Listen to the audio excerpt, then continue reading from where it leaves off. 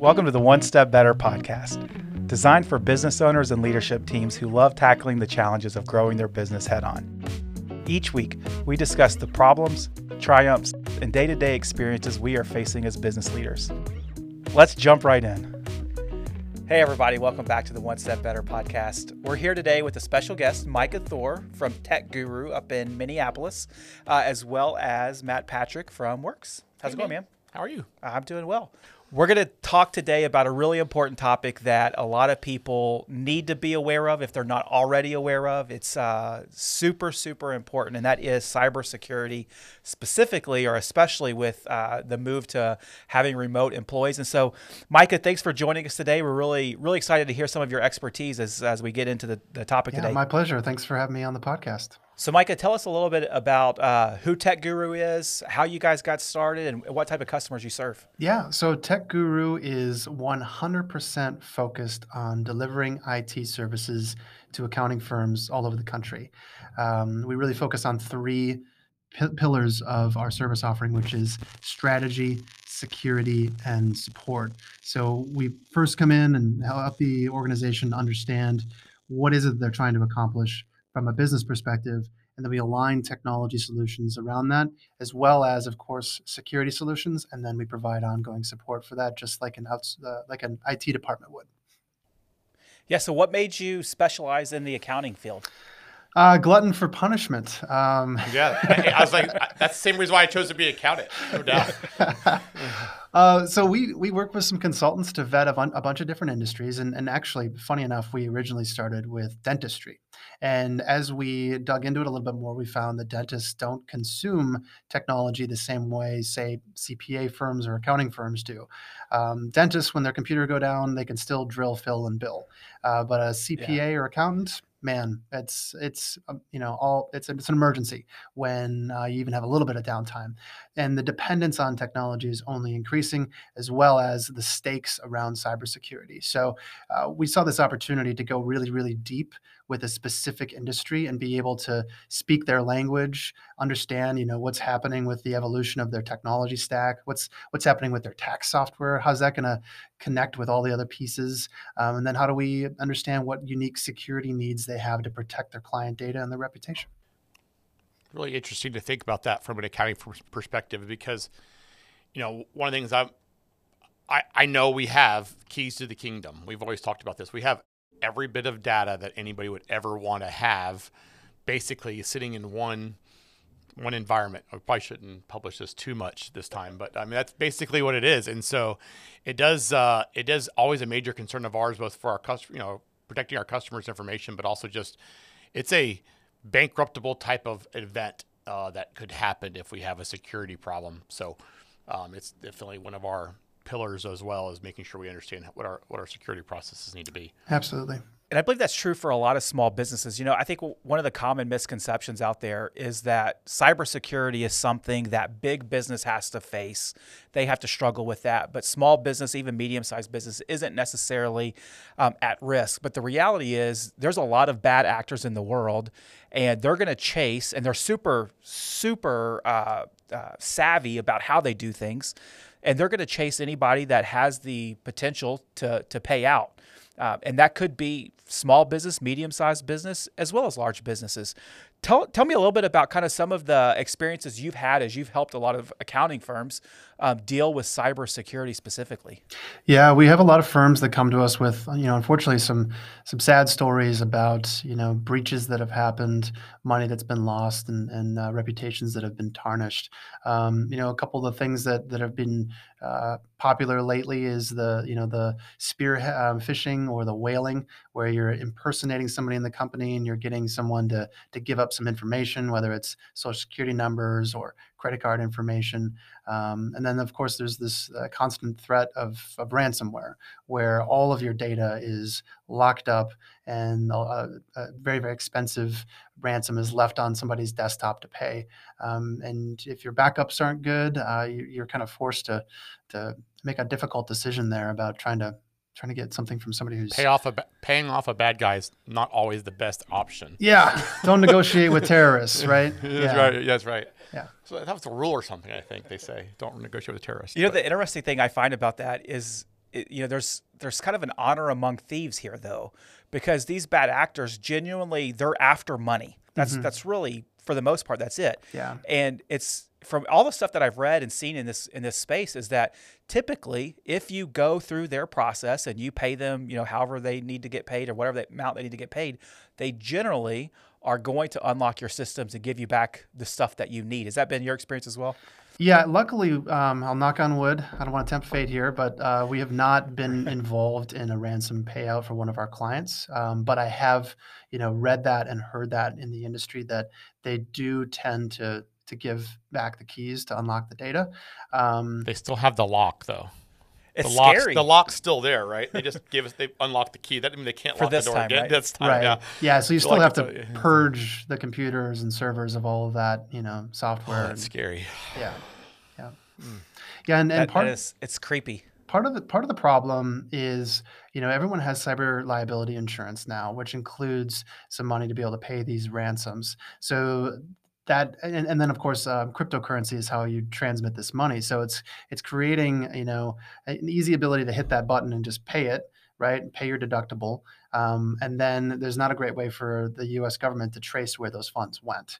So it's not a simple problem to solve. What Doesn't we really fix anything. Problem for sure. Yeah, what we really focus on is what do we do to mitigate the threat and then respond to it. One of the things that we're seeing a lot that's really kind of coming, it was really pre-COVID, but I think COVID kind of ramped things up, is the idea that a lot of employees are now going to be in a remote environment, whether that is they're working from home or we have multiple offices. It seems to be on the rise a little bit. Have you seen, I would think that with the increase of remote employees, the tech stack that a company is going to have to employ is going to be a little bit different than if everybody was just sitting at a desk in a central office. Do you think that lends itself to greater cybersecurity risk? Yeah, absolutely. So one of the first things that we saw go out the door, from a security perspective during the onset of the pandemic was this hardware firewall that everyone was behind inside the office. That, the IT people run these advanced threat protection tools on there. So anything coming in and out of that office automatically has an extra layer of protection on it. As soon as people went home, that was gone. And there's ways that we can do the same thing with software on the individual computers. But one of the other things that happened is people didn't have computers to take home. They started using whatever they had at home, which turns out is shared with the kids and spouse. Whatever garbage Roblox threw on your computer. Right, right. Right. And ultimately people get a little click happy. And that's where a lot of this stuff starts, is people just, I got to get that window out of my way so I can get back to my game or Netflix or whatever it is I'm trying to do, right? Are in your world, are you generally, I guess, requesting or almost even requiring that the companies that you work with furnish computers to their remote employees, or are you kind of pivoting their conversations around, because it can get expensive? If I have to provide a whole hardware stack to every one of my remote employees, it starts to add up. Are you wanting the employer, the company, to provide that gear? Yeah, that's our passionate plea for sure. And we get that, the reality is sometimes that's just not possible immediately, but at least, helping them build a plan to get there. And then also in the interim, understanding what's at risk, what are some of the worst case scenarios? Not that we want to, do all the doom and gloom picture painting with them, but we do want them to understand, if you don't invest in this particular solution, this is what's at risk. And for some people, that's actually not that great of a risk. Maybe they don't have sensitive data. We're focused on CPA, so the answer is yes, you always have to safeguard that stuff. But other professions, it might not be that big of a risk that you want to spend 20, 30 grand buying a dozen computers. Yeah. One of the industries that we work closely with is the home care space, whether it's home health, hospice, that type of world. And we're seeing a lot of those organizations move to remote employees specifically for their admin or operational support staff. Mm-hmm. And as they're going more remote, that increase of cyber attacks is, you don't have as much control over the hardware, or they're not having as much control over the hardware, which is increasing their risk profiles. What are some of the tactical things that you would put in place for a company that is starting to hire more remote employees and branch out of a central office where maybe not aren't necessarily controlling server access or things of that nature to try to mitigate some of that risk? Yeah, so I'll give you kind of the high level, not super technical gold standard, if you will. That's what we need. We're a bunch of accountants who don't think about IT, so it's fine. Yeah, We good. like very high level. Okay, awesome. So gold standard, company issued laptop, keyboard, mouse, monitor, all the accessories, company owned and issued, and consistently replaced. For number one, you want that control aspect, so you can dictate everything that's on the computer. You take away admin access. You have enterprise grade antivirus running on there. You've got monitoring tools, making sure that the antivirus is still on there and that it's getting all of its Windows updates and other software updates, and it's constantly checking in on where it's at, and everything is in compliance from a security perspective. Other things that you want to be doing: security awareness training, which is sending out like fake phishing emails. If somebody falls for it, clicks on one of those links, it takes them to training and shows them what they missed for next time. And then some ransomware mitigation tools, and home internet reimbursement, I think, is an important thing to consider as well, because not so much from a security perspective, but issuing all of this stuff to them is going to not just have security implications, but it's going to have productivity implications as well. And so when people show up with bring your own device, it might be a tiny laptop with a little trackpad that's 5 years old, and they don't necessarily even realize that there's something better out there. But as an employer, hey, especially as a CPA firm, right? I need them to have as much monitor space as possible, definitely a 10 key and a mouse, because that's what they're going to be doing all day long, is mousing and 10 keying. So to have them switch to a laptop without a 10 key, it's going to cost you tens of thousands of dollars over time, right? Yeah. We've ran into that whenever we first started having some remote employees that were branching out a little bit, and we realized quickly that we have to be very specific in what we're going to require or ask that the employee has, and especially from internet speed, because as we are on a computer all day, every day. And if those things go down, just like you said earlier, it is super big time loss of productivity. And if I'm sitting here on, a small screen with really slow internet, that's a big deal when it comes to my ability to produce work. And so I think that's a really helpful thing to understand, is not just the hardware, but also, what if you're going to be running on the old school dial-up that you got to listen to the modem fire up, that's probably going to be a problem. Yes. Probably going to be a problem. Probably. A couple things that come to mind on my end. Do you see a lot of people, I have redundant internet at home because I work from home enough that I need to have it. Are you seeing a lot of people go that direction where they set up, we have a WAN device here in the office so that, automatic failover. I've seen push for people to want to go do that as well at their home internet. Definitely. Yeah, I actually just signed up for Starlink this summer, which is look at you. You and the whole country of Ukraine. Yeah. Got all some Starlink. Right. Yeah. I mean, $100. You like it? $100 a month for backup internet. I love it. Yeah. If I use that once in a year, that was worth $1,000, right? Because I could be in the middle of a presentation or a podcast. And to not is it auto failover? It or is. Is it? Yeah. Oh wow, that's interesting to see. Yeah. Yeah, but that wasn't very expensive to accomplish that. It was probably a $300 device that I had to install. It was maybe $500 for the equipment originally, but the thing that we see most commonly is people use their phones as a hotspot, as a backup. Yep. And so just making sure that this is one of those other things that employers are starting to reimburse now too, is cell phone plans, and making sure they've got a certain level of data, and that set the expectation that if your internet goes down, you're failing over to that thing or you're heading over to a coffee shop. It's not an excuse for missing work. We realize that, in our world between MFA and all the apps that require it that we need to have access to and everything, our phones are super part of our security protocols. And so we do reimburse for phones. We do not currently reimburse for internet, but that is something interesting to think about for sure. One nice thing about, when you're reimbursing for a cell phone is you can You can dictate a little bit what happens on that phone. Not, so mobile device management is another security piece that doesn't get talked about a ton, especially in the small business space, but it's become a lot less intrusive to put on a phone. And the way that it works is as soon as you want to add your company email, calendar, contacts, basically your Outlook, right?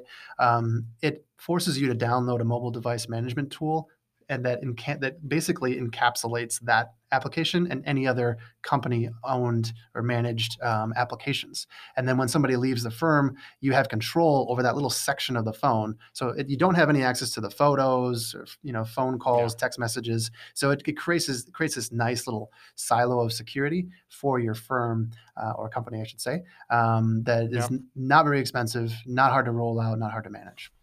Yeah, and the idea there is that if they leave, you could just wipe that little section. They're not taking any of the maybe personal information or whatever it may be with them. Yeah, or if they lose you mentioned the phone too, is more likely. That's rolled into Office 365. I think we have it tied to our 360. Is that what you see as well? Most people do, or in the SMB space, third party. Yeah. So I'm blanking on the name of it right now. Intune. That's what Microsoft uses. Yes, that's what we have on ours. For not everybody's devices, but a handful. Now we probably should do a lot better job. That's where I think we could definitely do a big improvement, is on our mobile and just device management in general, just making sure we know which devices are part of our network and which ones are not. For sure. Matt brings up a good point. A lot of small businesses struggle with the ongoing implementation and maintenance of these different types of protocols, whether it's device management or even phishing type testing, those types of things. Whenever you're out there and meeting with prospects, are you seeing the same thing where, we have good intentions? We want to protect data, and we do a lot to protect data. We do. A whole lot.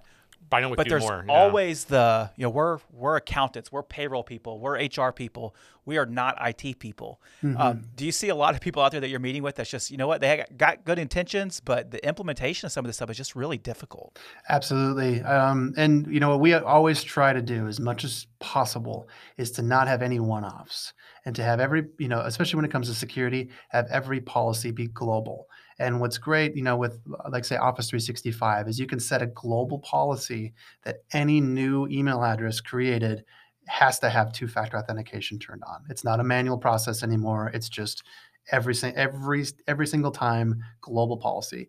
You can do the same thing with mobile device management. Anytime somebody wants to add Outlook to their iPhone, it stops it and says you have to put Intune in first, and then you can download it. That's interesting. That's really interesting. You mentioned earlier the security awareness training. It's been my experience that most cyber attacks that actually intrude into an organization is from somebody at some point clicking a button that they should not have clicked. What are some of the things that you guys do to try to prevent those types of things from happening? Yeah, the best thing that we have right now is education, really. Antivirus, I tell this story a lot when I do talks, but rewind 5-10 years ago, all you needed to do to secure your computer was put antivirus on it, right? And worst case scenario, one person got a virus, couldn't get it off, and we had to rebuild the computer, and one person was down, right? It wasn't like it is now where somebody gets a virus, it takes out the whole network or worse, right? Yeah. So the stakes dramatically changed. And antivirus is actually still really good. It's still really important. We still do it every single time. It's a lock on the door, if you will. And so it's going to deter a lot of things from getting in. But every day, every second of every day, somebody's coming up with a new lockpick, if you will, and things will get by. And they're getting smarter and smarter, and their English is getting better and better. So it used to be easy. Right. Used to be easy to spot these emails, right? But the best thing we have is testing and training on an ongoing basis, because the threats evolve every single day.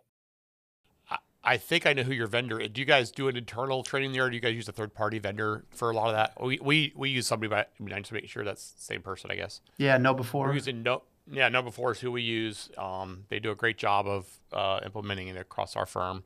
We, obviously through TechGuru, we could use that as well. We were outside of TechGuru's umbrella when we signed up. So it's always fun to send out those test emails to our employees to see.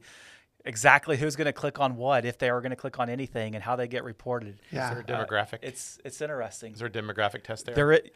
Yes, anecdotally, we do find that our older employees are more likely to click, Yeah. and our newer employees are Newer more likely to employees, click. yeah. Especially when it comes to whaling. Yeah. If they see something come from, hey, Yeah. Matt Patrick needs you to send me your social Yeah. security number. There's Here an you go. inherent, I feel like I need to do that because my boss is telling me to do it. Yeah. And you could get yourself into some real trouble. I've heard real of- trouble with that. One of the ways that we kind of mitigate some of that is that we've told all of our employees that no internal communication happens via email anymore. We use third-party messaging through Slack, and Yeah. all internal messages come through Slack just to avoid. If you get a suspicious email or even an email from somebody internally that's not, a client forward or something of that nature, you can just automatically know it's not legit because it's not coming through. Yeah, I mean, internal we did today. I messaging. did invite somebody to a new piece of software. The only way to do is through email. And always afterwards, I have to go, hey, this is a legit email that I'm sending you. It's an activation email for this purpose. That's a good email. But if not, I'm glad they're asking the question. Yeah. I'm sure you've heard the stories too. I mean, I've had them too. There's a lot of, I'll say tax fraud through phishing that initiates into tax filing software, be it the tax preparation software, whatever. There's a bunch of firms I know in my own community that have been hit. I'm assuming you've seen that as well. You see a lot of that with identity theft pins and stuff over the last few years arising out of just bad apples have figured out that this is a wealth of information. Yeah. CPA firms have been a target I think more recently than 10 years ago or so, because the value of the information and the accessibility of it has changed and increased. Before the internet, or even in the beginning of the internet, we didn't have issues like this because the only way to get a virus on a computer was for somebody to plug in a floppy disk that Yep. had it on there from Yeah. someone who manually put it there and stuck it in. So yeah, these were things that big corporations had to worry about, but definitely not small businesses. Our issues and concerns were around uptime, and that these things had terrible uptime. You had to reboot your computer all the time. So it's The old blue screen of death. yeah. So we're kind of dealing with a similar thing there. If you're doing it right, so here's the silver lining, I guess, is if you're doing your security right, your security is part of the equation. The other part is your response. What we tell people is with ransomware, you need to have the perspective of it's not an if but a when. As scary as that sounds, if you plan to get it, you will know what your action plan is when it happens. And that action plan is really, you're going to recover from backups. And you want to understand what your downtime is going to look like during that period of recovery. So a lot of people, look at their backups and they'll say, okay, I know that we're backing everything up. But the question you really also need to ask is, how long until I'm back at 100% productivity? I'm assuming we've already talked about this a little bit offline. There's a big push, obviously, to move off of server-based software, get to more SaaS-based platforms. That risk doesn't necessarily go away when the server goes away. Right. I think that's something to make sure people are aware of. There's still the login, the password theft, password redundancy that we all have. Yeah. What are some as I'm assuming a lot of firms that you're working with are trying to.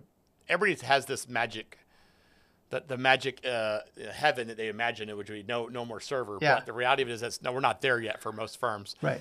What are some of the things you're seeing there with regards to security, making sure I'm assuming that's a lot of MFA at every site you're going to that needs to have it or.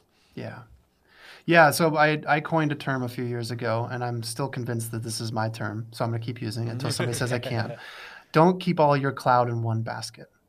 And the idea there is, how can we do cloud-to-cloud backups for things like Office 365? My wife is a scientist, and she's grown up with Gmail. Or she was kind of late to the email game. I had Outlook Express back in the days. Hotmail? Yeah. Hotmail? Yeah. Outlook Express. Juno? Yeah, but she has grown up in a world where Gmail is as constant as the rising sun. You don't think about not being able to get into your Gmail, right? And the rest of us Yes. who worked in, in corporate America, know that email is something, that was super finicky back in the day. You had to empty out your inbox, or IT would start yelling at you, right? Um, Right, we're not supposed to do that now.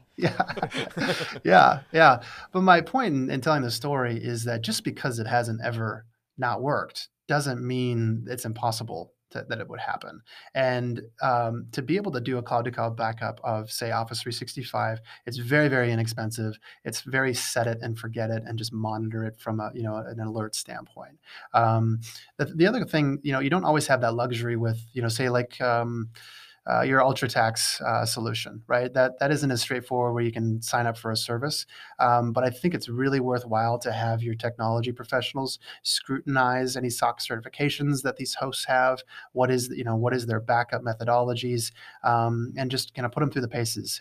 Figure out a checklist of, this is the critical success criteria for any cloud platform that we use, and or can we back things up to a secondary service? QuickBooks Online comes to mind, and there's a newer solution called Rewind. Yeah. Rewind. Yeah, we were using that already. Yeah. On we do that anytime we're doing a massive import. We haven't decided to do it all the time yet, but Yeah. massive imports, which massively change the data. Yeah. So that's, the two things that we're talking about really are, an unexpected failure, or, some major error on somebody's part, Yeah. that they mass deleted or mass changed a bunch of stuff.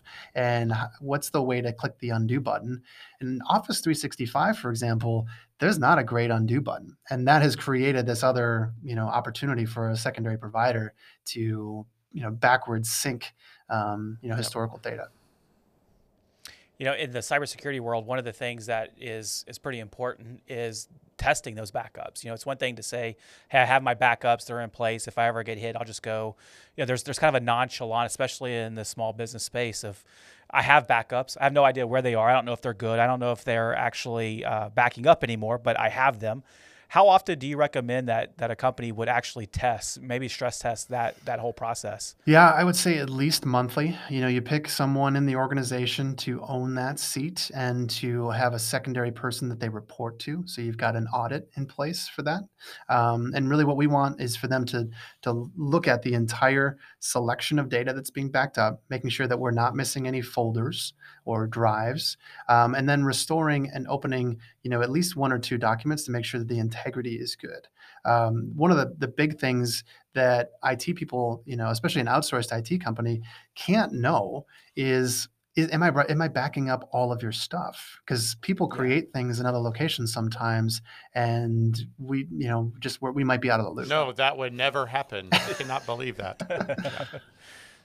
Yeah, that's interesting. Very true. It's, that is, as my firm's grown, I keep going back to this whole thing of going, when I got into an accounting firm, I knew how to do tax returns. And from almost day one, I had to set up my own little mini network. I was way over my skis really fast. And it was, okay, how much time, effort do you put into it? How much risk is there? I'm assuming every small business owner is kind of similar, like they're weighing in those cost benefit analysis, but I don't think small business owners that we talk to a lot have the fear they probably should have. Yeah. This is something that's super scary. They should be making sure they have a plan of attack for. A sense of urgency is Yeah. necessary in this world. Yeah, the president just announced yesterday, I think it was, every business needs to take security seriously, especially right now, because the intelligence is not looking great. Yeah. Yeah, the geopolitical climate right now I know that it's just in my circles, I see more, people, posting about, hey, what does your cybersecurity look like? Are you prepared? What happens if something does get hit? Just because there's some things going on in the world right now that's not necessarily friendly in the cyber world. One more question for you, and then we'll start to wrap up. Is one of the areas that, especially if you have a bunch of employees or if they're not necessarily in the office, employees struggle with remembering passwords, especially if you have any type of rotation of you got to change them every 3 months. And I've seen a lot of people move to more of a passphrase instead of a password or passcodes. What's your opinion on some password management tools, whether it's LastPass or similar systems? Are those, do you recommend that people use those, or do you kind of shy away from that? Oh, absolutely recommend them. And if you're a CPA or accounting firm, we really like Practice Protect. The reason is Practice Protect is more of a single sign-on type solution where you log in once and then you're connecting to all of your other apps from there. LastPass is great and that it's much more universal, but you've got that little button that you click on and then it populates the username and password. The problem with a LastPass type solution is your employees or whoever can get access to what that password is from LastPass. Whereas with a single sign-on solution, they log in with their Office 365 email password to Practice Protect, and then there's no more logging in after that. It just automatically authenticates you everywhere else. So when they leave or when you need to change a password, you only have to change that one first entry point password. Yeah, and then you're cutting off access to all of the other apps. That makes a lot of sense. Yeah, so single sign-on is really where the industry is going. It's a matter of making the integrations for all these different web-based solutions that will receive that authentication. Are they starting to standardize that more? I guess that SSO across everything. 'Cause I know we've seen it a lot lately. You see it always with like, hey, you can sign in with Microsoft or Google or Facebook or Amazon or whatever it is. And I'm always wondering like, well, do I want to do that or do I not want to do that? Which one do I want to pick? It's kind of hard. And then once you kind of let the cat out of the bag, it feels like it could go to Never Land. Yeah. LastPass is moving in the direction of single sign-on too. And this is kind of a land grab right now, I think. But this will be 3-4 years from now, just like multi-factor authentication was kind of a new thing 3-4 years ago. Now it's the standard. I think this is going to be the next MFA type solution.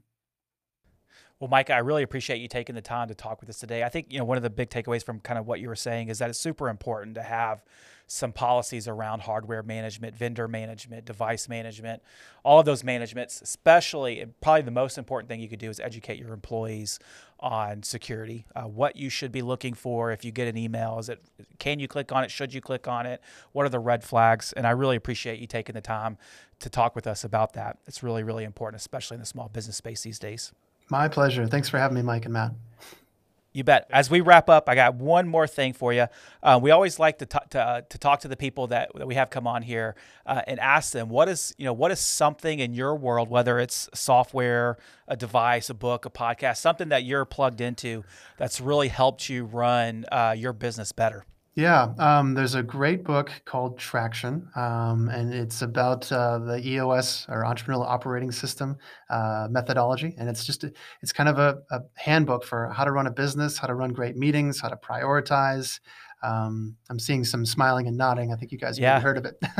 Yep. We may have just went through it a little bit. I believe it's chapter 14 that talks about having a great accountant. Yeah. I think it's chapter 14. No, should be chapter 1. It should be chapter 1. Right. I mean, right. Well, 2 right after a good IT provider. That's right. Right. That's right. Yes. Managed care provider. Absolutely. Same chapter, Traction's maybe. a good one. Traction's fantastic. I love it.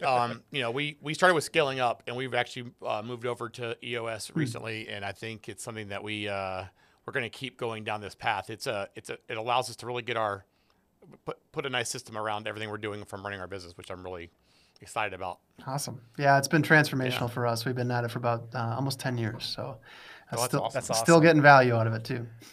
That's great. That's great. Well, Micah, again, thank you for your time today. I really enjoyed getting to talk with you, and I hope you have a great day. Thanks. You too. Thanks for listening to the One Step Better podcast. We really appreciate you taking time out of your day to listen to us. I'd really appreciate it if you would take some time to rate us 5 stars on your podcast player of choice and make sure that you subscribe to our YouTube channel so that you never miss out on another episode. Thanks and have a great day.